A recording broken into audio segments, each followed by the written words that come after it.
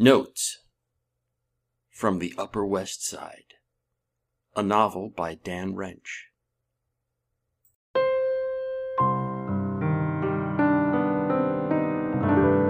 Chapter 6, Lord of All Tale.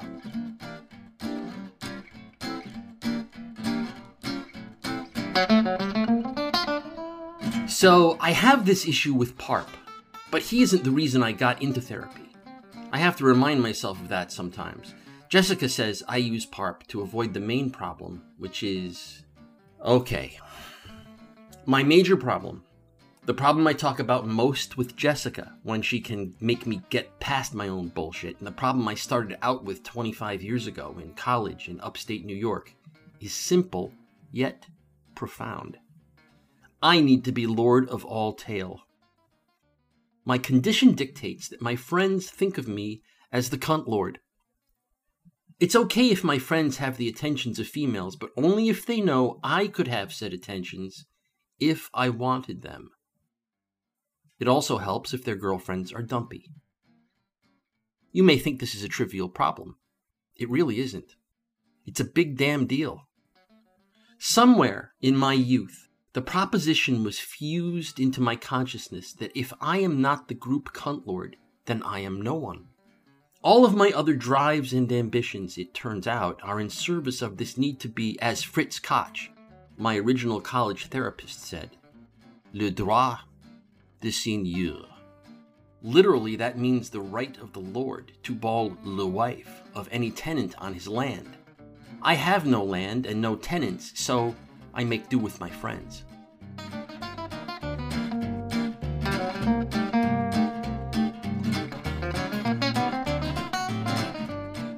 Don't ask me how I got this way. Some guys have to be the funniest guy in the group clown. Some guys have to be group jock. If they aren't, they become alienated from themselves, strangers in their own lives, desperate. That's the way it is with me and needing to be Lord of all tale. If a guy I know gets tale that I couldn't have first, well, he can't. He's not allowed. Don't judge. I'm in therapy. Fritz, Dr. Koch, never judged out loud. Who knew what he was writing on his pad, though? When I first showed up in his office and told him my problem, a fraction of me thought he might say, "But Paul, we all need to be Lord of all tale. It's a man thing.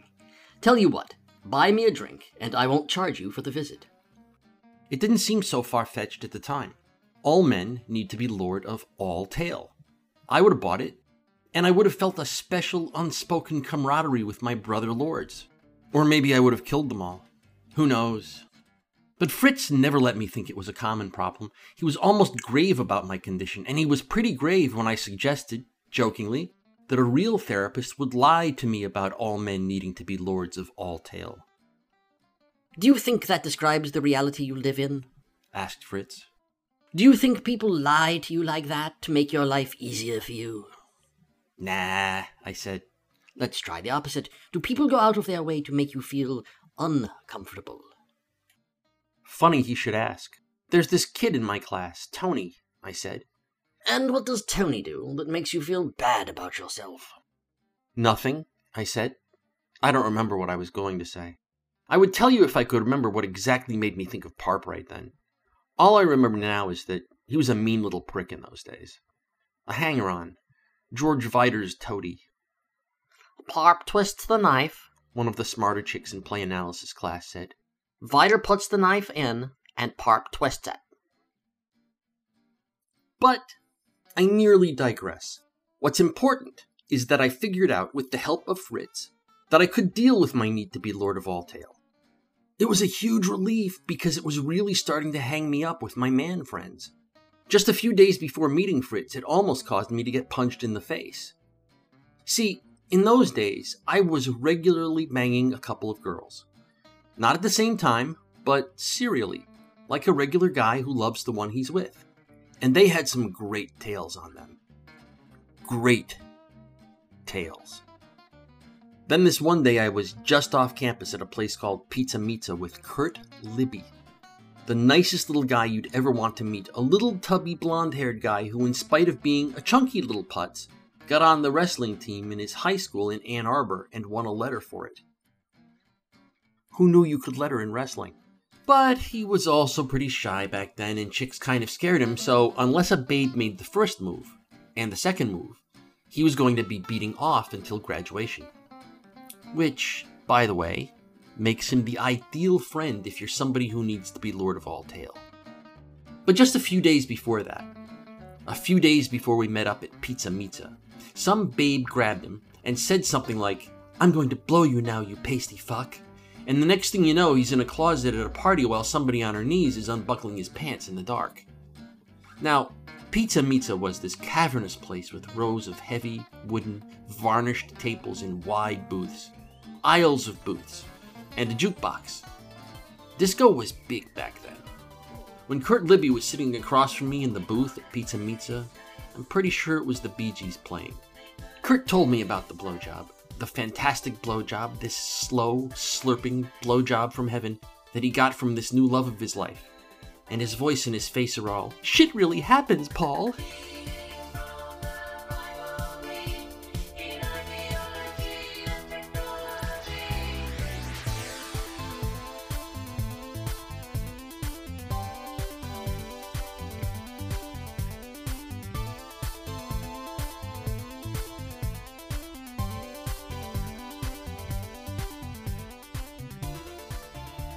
Now here's the part that means I have to be in therapy.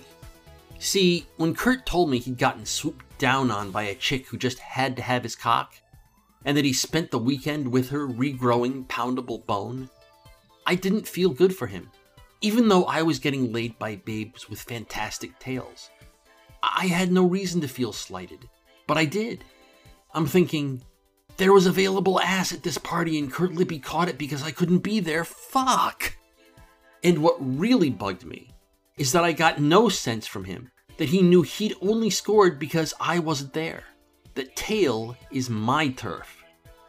I'm thinking, what is he, stupid? I'm funny hip Paul. He's Butterball Kurt Libby.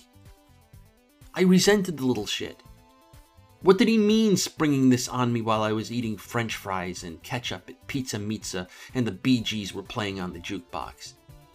I had him pegged as a safe conversant. If I wanted to hear someone go on and on about the sweet piece of tail he scored, I'd be hanging with... well, I wouldn't be hanging with Kurt Libby. He ambushed me. He looked at me funny. Something wrong, Paul? What do you mean? I don't know. It's like, is it okay if somebody likes me? Asshole. How presumptuous is that? I don't get it, I said.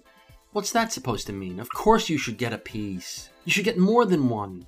The more the merrier. When my friends score, it is a joy unsurpassed. He laughed. Sorry, he said. I guess I'm just a little nervous because I'm with her now, and I'm kind of funny about how you guys are going to react. De nada, I said. So, you're still seeing this girl? You're not on to the next conquest? I laughed really hard right there. But still no indication that he knew how funny it was to imagine him moving on to another conquest. Oh no, he said. She's coming here to meet me. You can meet her. Her name is Constance. Connie? Constance. So, I get to meet this twat that thinks Kurt is a score. Oh look, here she comes. I could see her shadow hovering over the varnished tabletop while Kurt Libby, the tubby ex-letterman, turned and said, "Hey, Constance," with this stupid, "are you my new mommy" look on his face. "Hey, Paul, this is Constance." I could feel myself not looking up at the caster of the shadow. It was a palpable non-movement. I could see a pink scarf with gold bangles in it getting thrown into the booth beside Kurt, and hands moving to take off a coat. Then I looked. She was cute.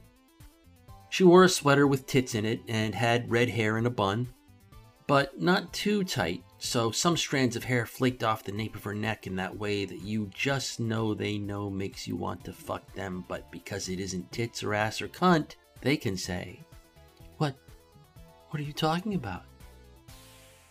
But they know. "Hi, Paul," she said.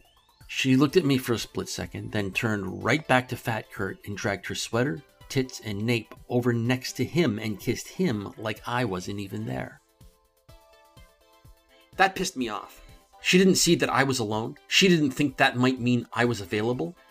Look, I'm not saying she had to jump me, but hey, eyes on the big boy. It was like she was going out of her way to make me feel undesirable, nobody, a stranger in my own life, desperate. Or maybe she just thinks I'm out of her league. That's right. She's small time and she's trying to be realistic about what to expect. Admirable in a way. I was just getting comfortable thinking she must know I'm out of her league when for some reason I opened my mouth and this came out. I hear you just gave this tubby fuck his first blowjob ever. I kind of laughed. I actually have a very high-pitched giggle. Or wait, I guess it was more of a weekend blowathon. I almost made a remark about how the basketball team must not have been in town, but something stopped me. I'd like to think it was what people call better judgment.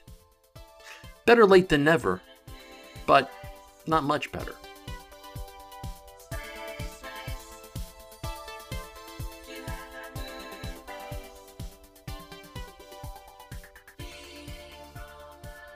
Notes from the Upper West Side is a work of fiction. The people depicted in this work do not exist. Notes from the Upper West Side, copyright 2013 to 2014, by Dan Wrench.